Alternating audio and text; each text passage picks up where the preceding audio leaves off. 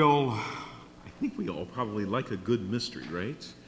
And we most especially like it when it resolves and we figured it out.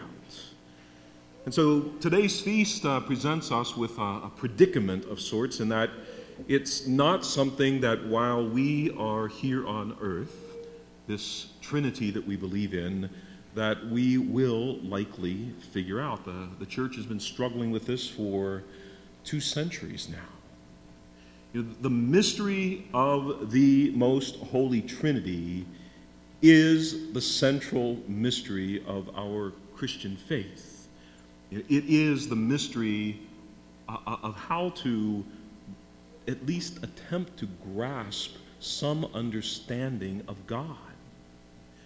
And so, therefore, it is the source of the other mysteries of our faith as well. It is the light that enlightens them, that enlightens the truth of our faith. It is the most fundamental and essential teaching in what you might call the hierarchy of the truths of our faith. And thus, very important and why we set aside a particular Sunday, again, as we enter into this time, this ordinary time of the year, to bring focus to. The whole history of salvation is identical with the history of the way and the means by which the one true God, who is, we believe, Father and Son and Holy Spirit, reveals himself to humanity and then reconciles and unites with himself those who have turned away from him in sin, which is all of us. We wander away, we do things that God doesn't want us to do, and he draws us back to himself through the Trinity. A question for you this afternoon as we are gathered here is ask yourself this: do I believe in God? Do I believe in God? And I think you wouldn't be here if you didn't, although I would imagine there may be a person or two who is struggling with that. Most of us would answer yes to the question. But what about the question, who is the God in whom we believe? And while most of us believe there is a God, many of us do not know who God is, or at least I think most people would say that they've never had an experience of God. In looking back over my life and my ministry, I've had a lot of them, and I feel blessed by those, whether it's in the faith of a person who is in their last moments of life, or as a couple are caressing their child who is about to be baptized, and so many other ways. I've been blessed with those experiences of God that are proof that God does exist.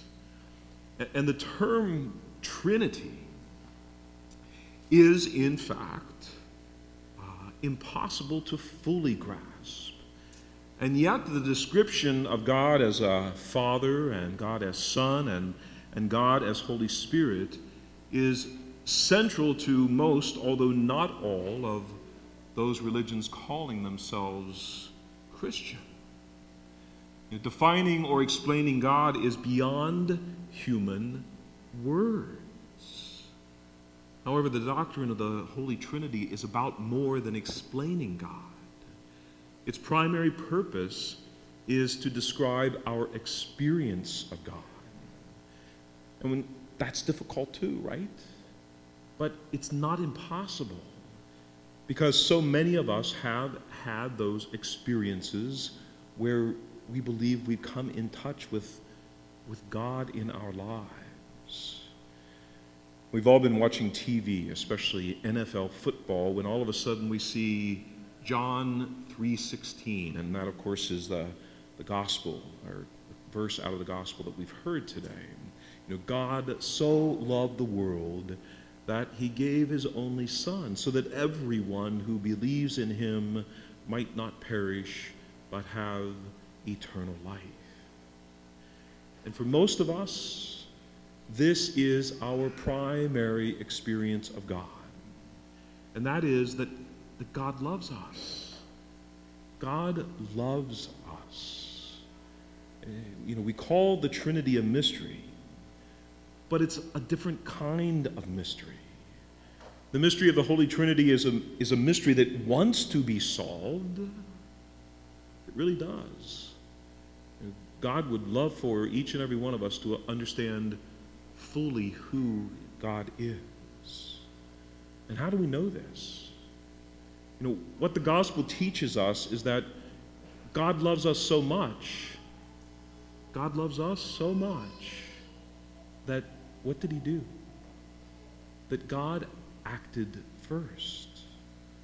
And that God always makes the first move. If you read through Scripture, you see this over and over and over again. There are times in your lives when one of you as a spouse says to the other, "I love you." And sometimes it is people in love who say it to the object of their affection. Sometimes it's a parent who says it to a child. And regardless of who says it, each and every one of us is hoping for a particular response. And that response is, "And I love you." And children might be excused from responding directly, but woe to the spouse or lover who fails to respond in that way. Yeah, I see the smiles on faces here. You know that. Woe to you who do not respond. We know that through the person of Jesus, God the Father has said to us, "I love you. I love you," just as God, or just as you would say to your spouse or your parent. God hopes for a response from us.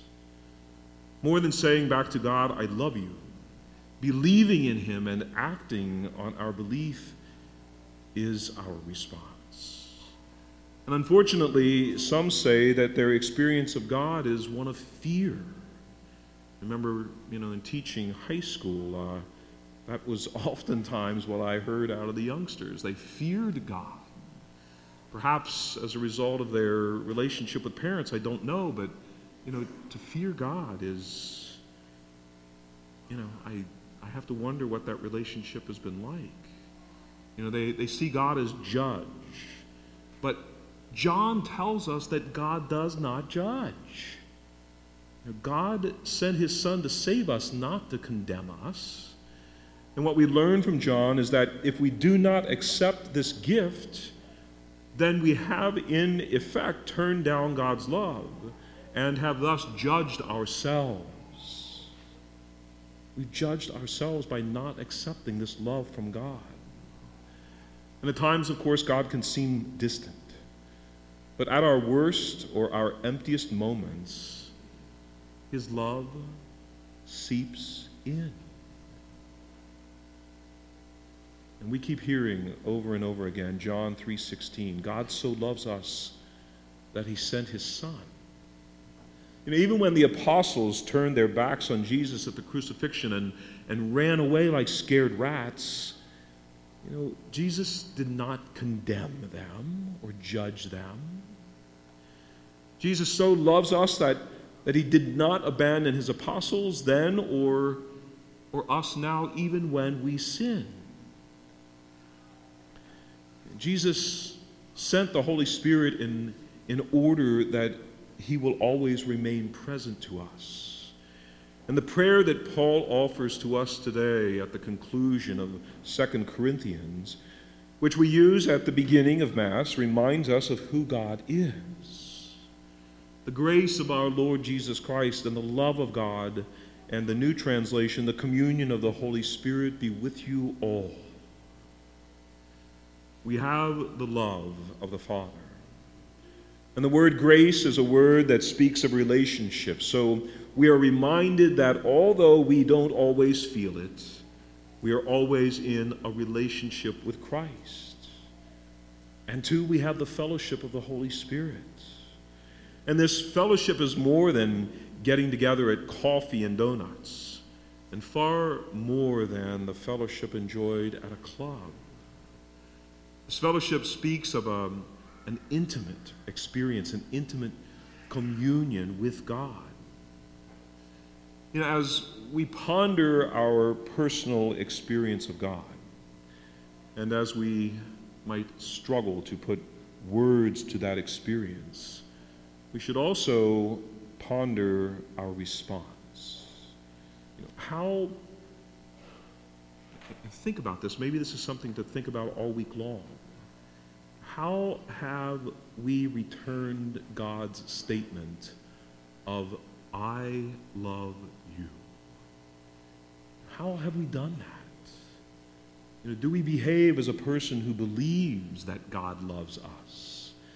Have we heard the urging of Paul to mend our ways or to encourage one another in our pursuit of God?